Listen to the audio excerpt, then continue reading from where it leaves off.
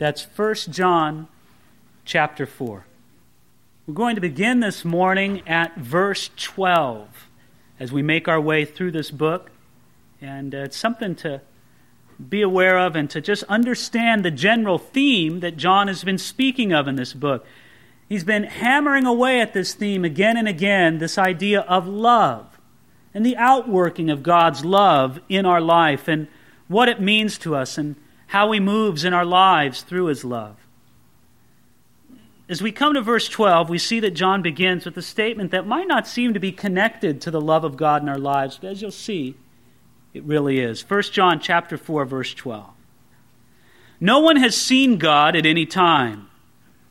If we love one another, God abides in us, and His love has been perfected in us. Now again, John begins with a very simple statement, very straightforward, but a lot of times we don't really believe it. He says, no one has seen God at any time. John's relating for us there a very basic principle about God the Father, that no one has seen God at any time. And anybody who claims to have seen God the Father is speaking, at best, from their own imagination. Because as the Bible plainly says, no one has seen God at any time. Now, in speaking of God the Father, the Apostle Paul wrote in 1 Timothy chapter 1, said, now unto the King, eternal, immortal, invisible. He said, and Jesus told us that God the Father, is spirit. And those who worship Him must worship Him in spirit and in truth. There's no tangible body which God the Father has that can be seen. Now, I know this might contradict what you have imagined in your mind. It's very common for us, and just human nature, I suppose, to want to picture God the Father sitting on His throne. And I don't know what kind of picture you think of in your mind. Maybe you think of a grandfatherly old face with a big long white beard and sort of a kind twinkle in his eyes. You say, well, that's Santa Claus. That's not God the Father. We don't know what God looks like because, again, He has no tangible body. He's invisible. He's spirit. And that's something that's difficult for us to relate to because we're very much bound in our own dimension, in our own experience of things. But no one has seen God the Father at any time.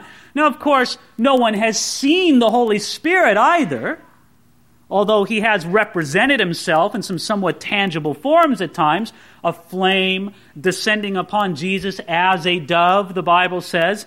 And we know that people have seen God the Son, of course, Jesus Christ. In the first few verses of John's letter, he says, we've seen Him, we've touched Him, our hands have handled Him. People have seen and touched God the Son, and there's been some, at least, physical representation of God the Holy Spirit, but no one has seen God the Father at any time. Now, might I say that this sort of gives us a caution, doesn't it? Anytime somebody begins and starts talking about their heavenly vision and tells you about when they saw God the Father in heaven, that should sort of make a little warning light go off in your mind, shouldn't it? Wait a minute, you should say, I know what the Bible says. I don't know what they saw, but I know what the Bible says. No one has seen God at any time. But it should also make us beware of something else. I think it should bring some humility into our hearts. Can I tell you something right now? And this might come as news to some of you, but it should be heard very well. You can't figure out God. You're not going to be able to completely comprehend Him. He's above you. He's past your ability to investigate and to find out. He's beyond you. I mean, God is God, and you're not.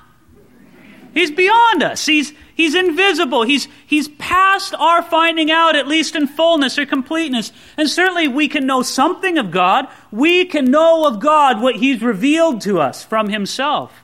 But beyond that, we really can't. Now, if no one has seen God at any time, how can we know if God is living in us and among us? I mean, if God's invisible, how do you know that He's there? How do you know that He's working? You know, for some people, they treat God kind of like their invisible friend. I don't know how it was when you were a kid.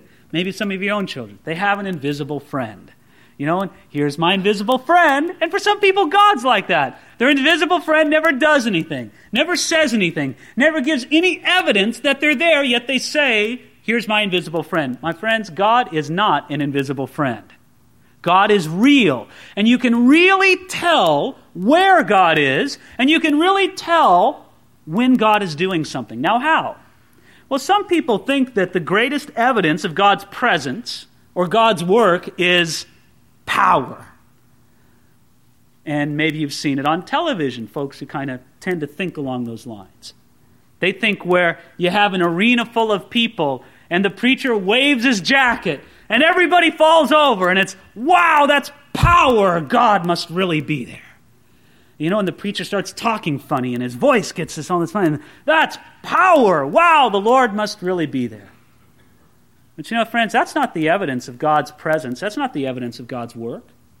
Think about the ministry of Jesus. Were there times in the ministry of Jesus where he didn't seem all that powerful? Yeah, that's true.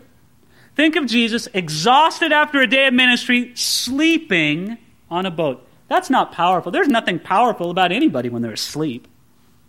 Think about Jesus hanging on the cross, subjecting his back to be whipped, to bear that crown of thorns upon his head. Is that power? Not really. Friends, there were times when Jesus didn't seem very powerful, but can anybody tell me a time when Jesus didn't seem loving? No. Always love, not always power. Power is not the real evidence that God is present and working. Well, other people think that the real evidence that God is present, that the real evidence that God is working is popularity. Oh, look, there's a multitude, there's a crowd. Wherever there's a lot of people, wow, God must be doing something. And if you can get a big crowd, man, the Lord is really working there. The Lord is really present. I don't think so. If popularity is the measure of God's presence, of God's work, then God was doing a mighty work in our nation last Thursday night when some 75 million people got together to watch a television show. That last episode. I don't think so. I don't think that God was doing a great work that night through that program, but it was awfully popular, wasn't it? And when you think about the ministry of Jesus, well, certainly there were times when Jesus was immensely popular. There were other times when everybody left him and only the 12 were left, and he wasn't very popular. So there were times when Jesus wasn't very popular. Was there ever a time when he was not loving? No. So it's not power, it's not popularity. Other people think that the real evidence of God's presence, of God's work, is passionate feelings. Oh, we're there together and everybody's so stirred and there's just tears rolling down the face of everybody. And there's somebody else, they're so happy, they're so joyful, they can hardly stay in their seat. Just there's passionate feelings all around. Well, that's where the presence of God is. That's where God's really doing a work. Well, if that's true, then I guess when you go to a football stadium or a baseball stadium and everybody's cheering and yelling and all filled with passion, I guess God's doing a great work there. No, not at all.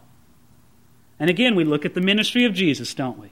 At times, passionate feelings are aroused because of Jesus and what he's doing. At other times, the ministry of Jesus was greeted with a great big yawn. But was there ever a time when he was not loving? No, my friends. You see, where God is present, where God is working, there is going to be love. That's the evidence. That's how you know.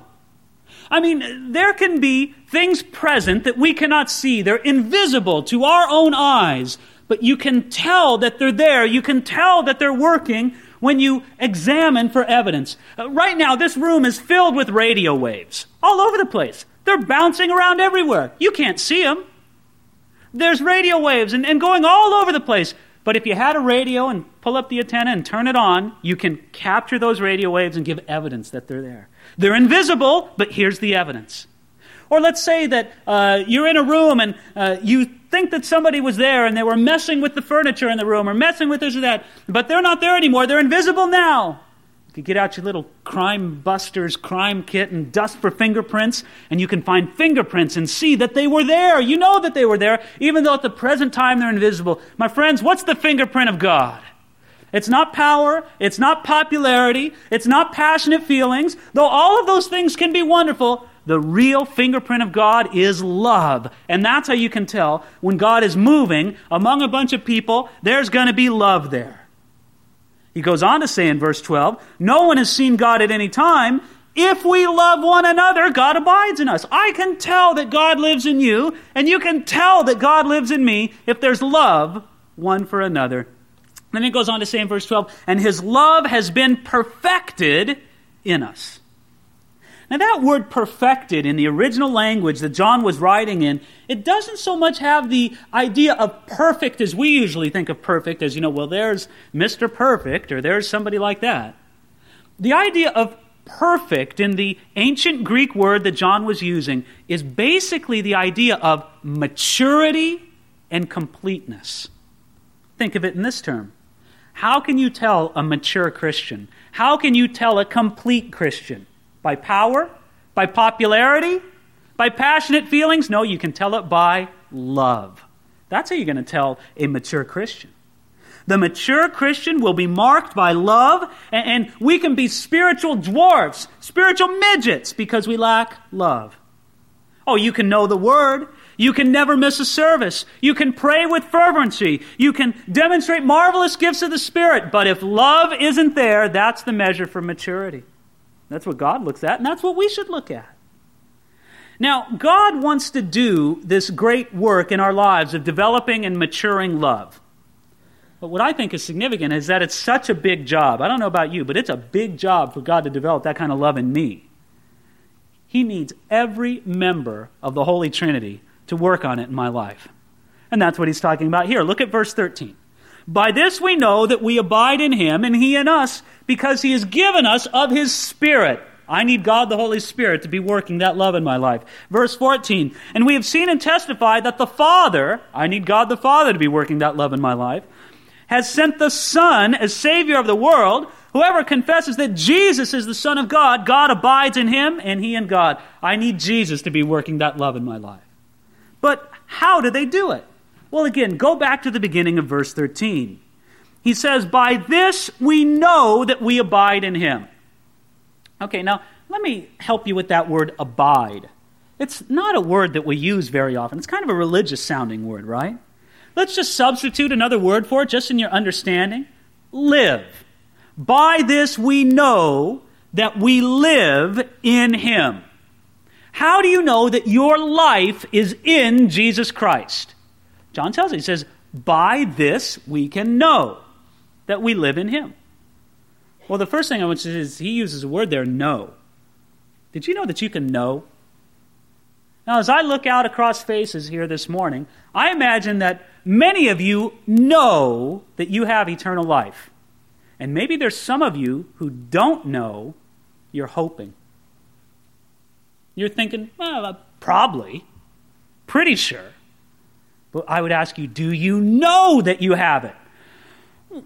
Well, I guess so. I hope so. Did you know that there's some people who believe that you can't know whether or not you have eternal life until you pass to the world beyond? Can I tell you what a horrible time to find out if you don't have it? Good heavens. It's like if you were going away on a distant journey, there's absolutely something you needed to bring. There's absolutely something you had to pack. And you say, well, I think I have it in my suitcase. I'm not really sure. I'll just find out when I get there. Friends, open up the suitcase and take a look. Do you have it? Do you know that you have it?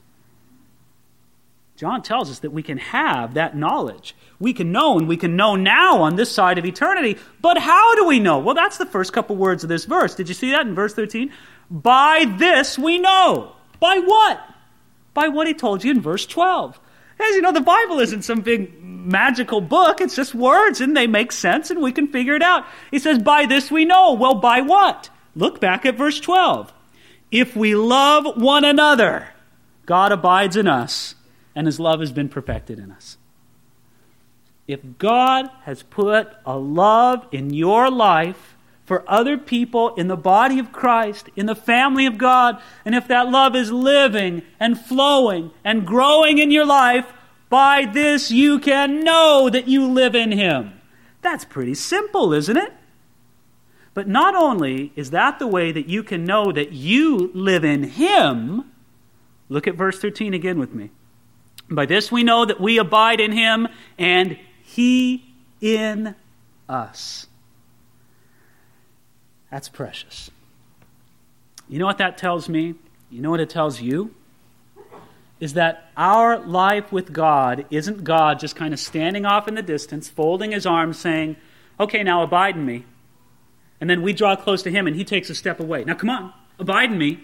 And it's like we have to chase Him around. And He's playing hard to get. And we have to run after Him. He's saying, abide in me, you're not working hard enough, abiding me. No, we abide in Him, but you know what? He abides in us. He lives in us too. Jesus Christ lives in us. It's not some one-sided affair with us struggling to abide in Him and Jesus trying to escape us. No, He abides in us. Now, how does Jesus live in you? How? Some people think, sometimes it's funny to talk to little kids about this. You ask them, where is Jesus? And you might explain to them that Jesus is up in heaven right now. Oh no, Jesus isn't in heaven. Jesus is in my heart. Well, Jesus is in my heart too. No, He's not in your heart. He's in my heart. He can't be in two places at the same time, can He? Now, friends, how does Jesus live in us? By the indwelling Spirit of God. God the Son lives in us by the indwelling Spirit of God. And that's what He's getting at in verse 13. By this we know that we abide in Him and He in us because He has given us of His Spirit. It's the Spirit of God that gives us the indwelling Jesus Christ, and that assures us that He lives within us. And then John goes on in verse 14 and he says, and we have seen and testified that the Father has sent the Son as the Savior of the world. Now I think that there's a sense when John writes that in verse 14 that he says it in a way that you and I cannot say it. Oh, you might say, I know that Jesus has come into the world to be the Savior of the world, and I know it because He saved me. And that's a precious thing for you to be able to say. But can I tell you that the Apostle John could write that in a way that you and I cannot? Because he says, we've seen and testify. John saw something of the glory of Jesus Christ that you and I have not seen with our physical eyes. I think of the time that Jesus took a few of His disciples, Peter, James, and John, away with Him up to the Mount of Transfiguration. And there they are in the Mount Transfiguration, and they're up there, and Jesus is transfigured before him. He's metamorphosized. It's almost like something out of a science fiction movie. His being becomes shining and bright and glorious. And all of a sudden, right next to him appear Moses and Elijah. And there's Moses and Elijah and Jesus. And it's just amazing to see the whole package together. What's going on? And the disciples see it, and Peter speaks up. Peter putting his foot in his mouth, as he was so often wont to do. And then Peter says, Lord, I know, we'll build 3 shrines here, one for you, one for Moses, and one for Elijah. Now, some people wonder how Peter knew that it was Moses and Elijah there. Oh, they weren't wearing name tags.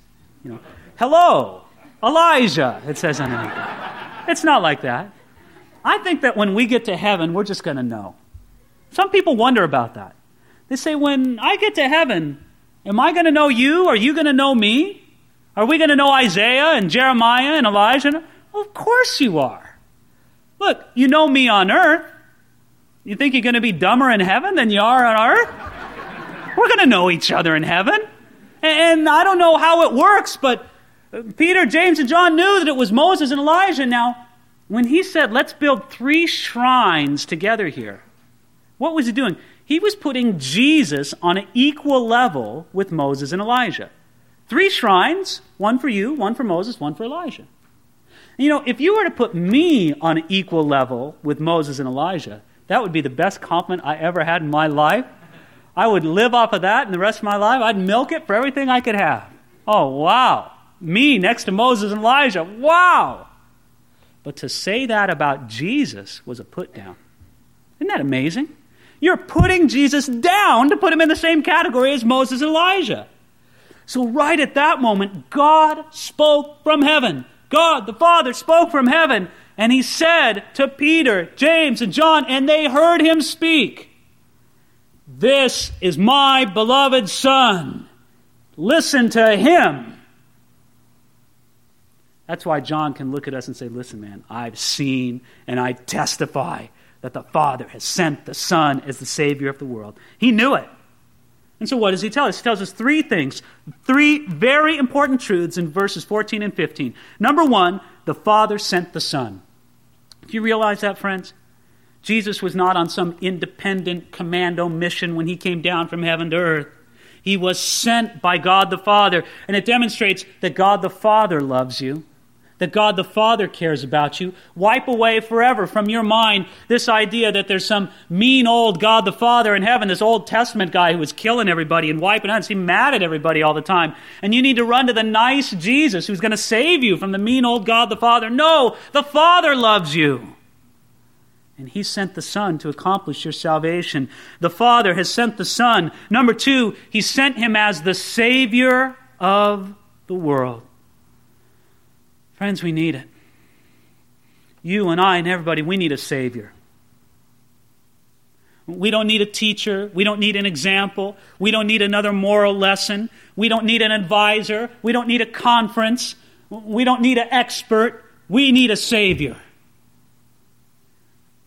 Think of it, my friends, you're a drowning person. There you are, you're in the middle of the ocean, you're drowning.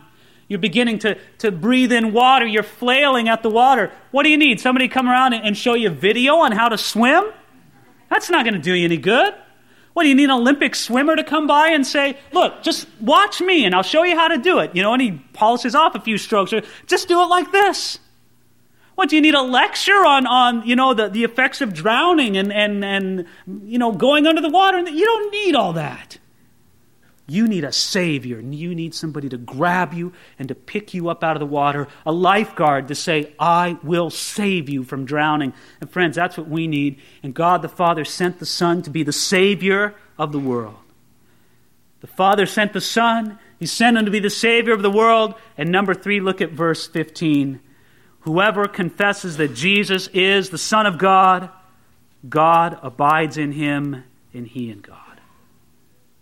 Do you know what it means to confess that Jesus is the Son of God? It's not the same as merely knowing it as a fact. Listen carefully to me. There are many people who know the fact that Jesus Christ is the Son of God and the Savior of the world. They know that fact, but they're going to go to hell nonetheless. There are people who know that. But there are other people who do more than know that it is a fact that Jesus is the Son of God. They confess it. Do you know what it means to confess that Jesus is the Son of God? The idea behind that word confess is to agree with. You're agreeing with it. Now, you can know a fact without agreeing with it, right? Without saying in your heart, "Yes, I agree. Yes, that's for me. Yes, I'm in support of that. Yes, I'm putting my fate in that fact's hands." Friends, that's what it means to confess. It isn't just knowing that Jesus is the Son of God, it's confessing it.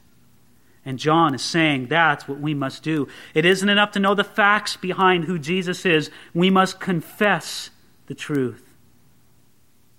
Now, I think this is remarkable because John has been writing a lot to us in this letter about love, hasn't he? And we love hearing about the love of God. I do. And it's almost like a broken record. Love, love, love, love. John, what do we should do? Love, love, love. But John will never let us love at the expense of truth. The truth has to be there. The truth about who Jesus is. The truth about what he's come to do in our lives. Love and truth are not opposites. They don't contradict one another. They're to work together in our lives.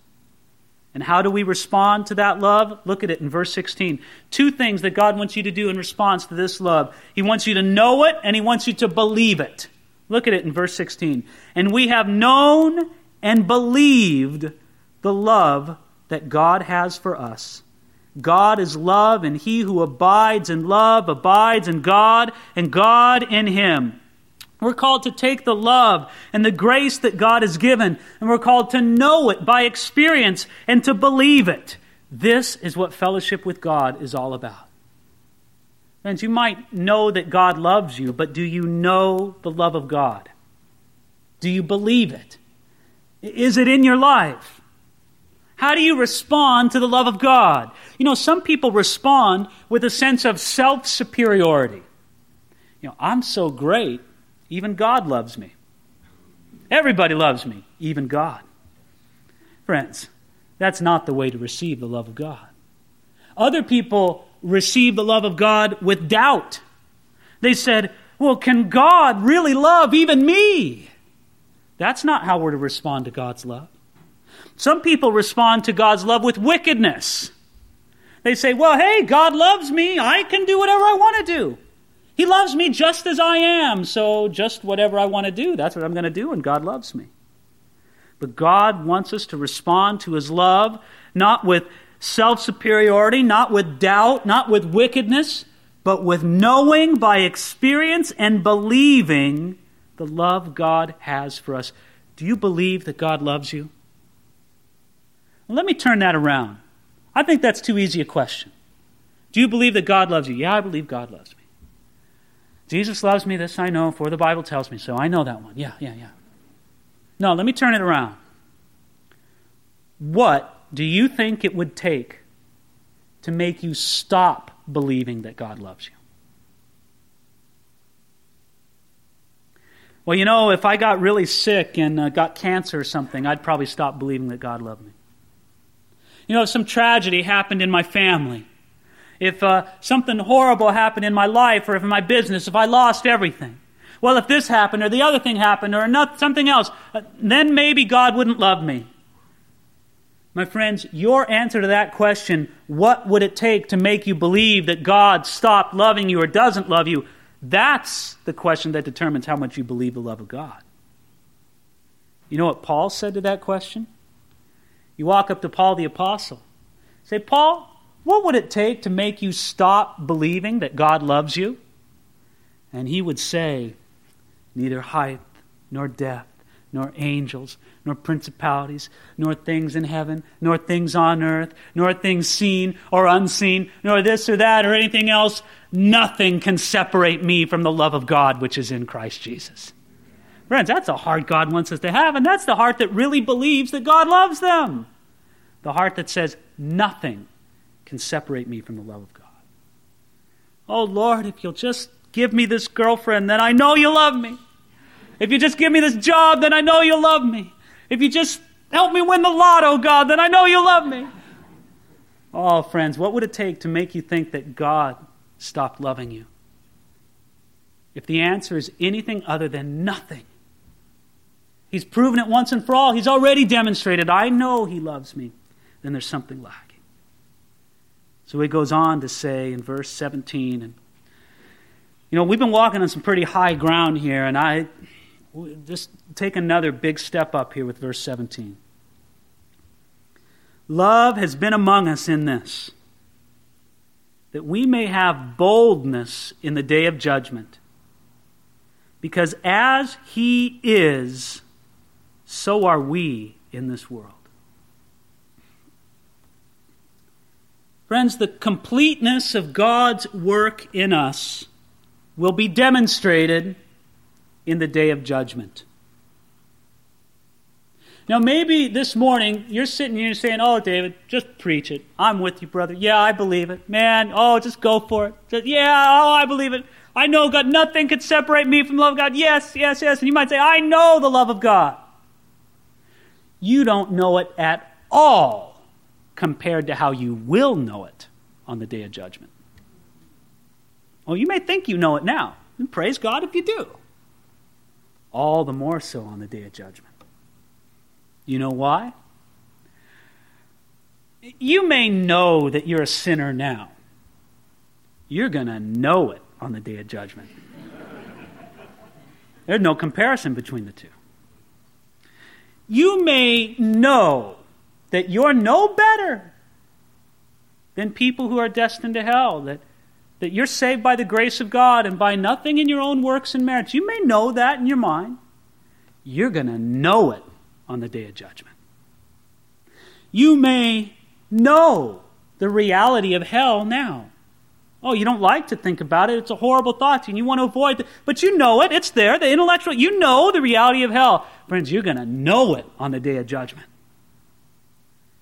And you may know the greatness of Jesus' salvation now. You may be filled with as much knowledge of the greatness of the salvation of Jesus Christ as much as you can possibly hold in your body. I mean, you're filled up to the top. Friends, you don't know it at all compared to how you're gonna know it on the day of judgment. Now, that's not what is mind-blowing to me in verse 17. There's a word in there. I understand it, but I don't understand it. Look at it, verse 17. Love has been among us in this, that we may have boldness in the day of judgment. Friends, I would be happy to survive the day of judgment. And John says that the work of God's love in me and in you can be so great that we just don't survive the day of judgment. We have boldness in the day of judgment. All right, you've gotten a ticket and been to traffic court. And you're going to have a thing or two to say to that judge, right? And I've been there. And there I am at traffic court. Now, I think of myself as a fairly confident person. I mean, I'm not Mr. Lion-hearted or something, but I'm no chicken. And I speak pretty well before people, I mean, I'm not intimidated to stand in front of you all and to talk to you about the Bible. When I've stood before a judge in traffic court, I'm terrified. And I can hardly talk. And it's like, I'm starting to hyperventilate a little bit. My voice kind of cracks a little bit. And I'm like all nervous and everything. I'm thinking, what am I so nervous for? I mean, I've been in tougher and I speak just fine. There's something before that judge that just makes me I'm anything but bold. I'm a chicken. The work of God's love is so great in me and in you that when we stand before that ultimate throne, friends, the Bible says that one day all of humanity will gather before God's great white throne and face judgment. That day is coming. The day of judgment is just as fixed in God's eternal timetable as any other day. Just as surely as there's a May 17th, 1998, there's a day of judgment that's on God's calendar and it's approaching. I don't know when, but we're one day closer to it today than we were yesterday. And friends, it's real. And you and I and everybody, we're going to stand before that throne. And some people think that when they stand before that throne, they think that they're going to judge God. Oh, have you heard people? Maybe you've said it yourself at some time. Maybe you said, well, when I come before God, there's a few questions I want to ask Him. And maybe they're asking that out of some deep pain or hurt in their life. Why did you let my baby be born deformed? Well, why did you allow this to happen? Why did you allow that to happen? I'm going to ask Him a few questions.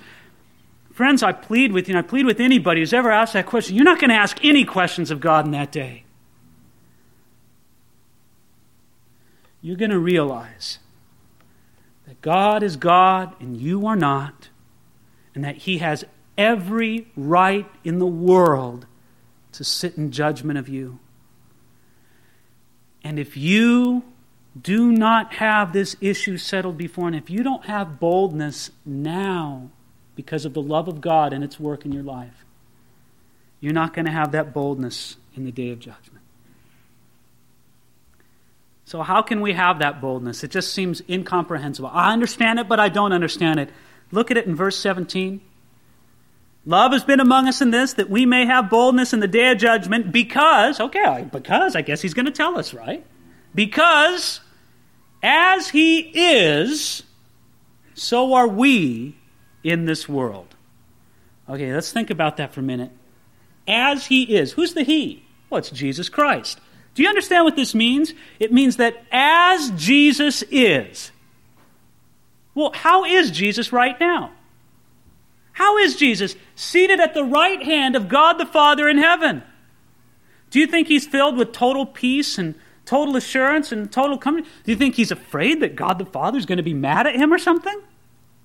Total boldness, total righteousness, total purity, total justification. His status is one of complete rightness before God.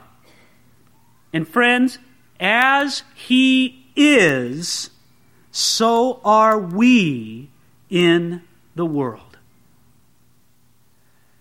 I don't understand it. I don't understand it, how I can have the standing of Jesus Christ in this world. But I do, and it's by faith, and it's because he's given me that standing, because I trust in him, and you also too, I trust. Friends, certainly this glory is in us now just in seed form. It's not fully developed into what it will be, but it's demonstrated its presence in us by our love for one another and our agreement with God's truth. And that gives us the ability to serve him with boldness. All right, verses 18 and 19. We've been climbing a ladder. We took a big step up with verse 17. Better get on your mountain climbing gear here for 18 and 19. There is no fear in love, but perfect love casts out fear.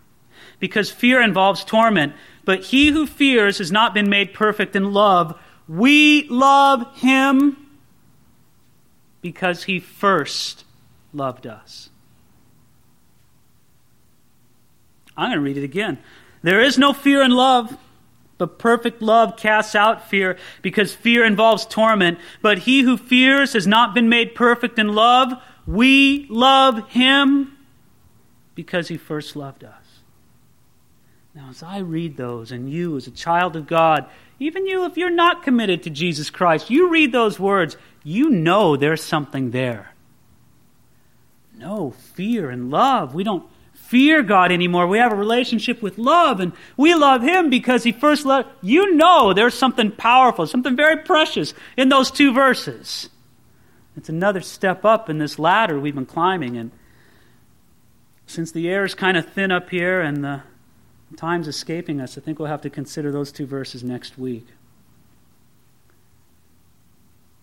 And what glorious verses to talk about the love of God and how it just abolishes fear in our hearts, and what it means that we can say we love him because he first loved us. But that's for next week. Maybe we should just be satisfied with saying that we can have boldness in the day of judgment. Friends, not just survive it, but have boldness. Why? Because God loves you that much. And he wants you to receive that love and have it transform your life and give you a love for others in the body of Christ. And in light of that, my friends, it should frighten you. It should raise an alarm in your heart and in your mind if this morning you look at your heart and there's not love for your brothers and sisters in Jesus Christ. Because that's the evidence John has been talking about here. That's the because. That's why we can have boldness in the day of judgment. Because we know God's love has been poured into us, and we know it's been poured into us because it's being poured out of us into others that we know and love. Now, I know what you think. You say, oh, David, I love everybody. I love my brothers and sisters in Christ. Except them. Except that one. Except Mr. So-and-so. Except Mrs. So-and-so. Oh, but everybody else I love. Well, can I tell you that at that point, Mr. or Mrs. So-and-so, isn't that where God's dealing with you right now this morning? Isn't that what God's telling you, to give up that resentment, that bitterness? To walk in freedom of it and walk in that full boldness and assurance, knowing that you know the love of God has been poured into you because it pours out of you to everybody.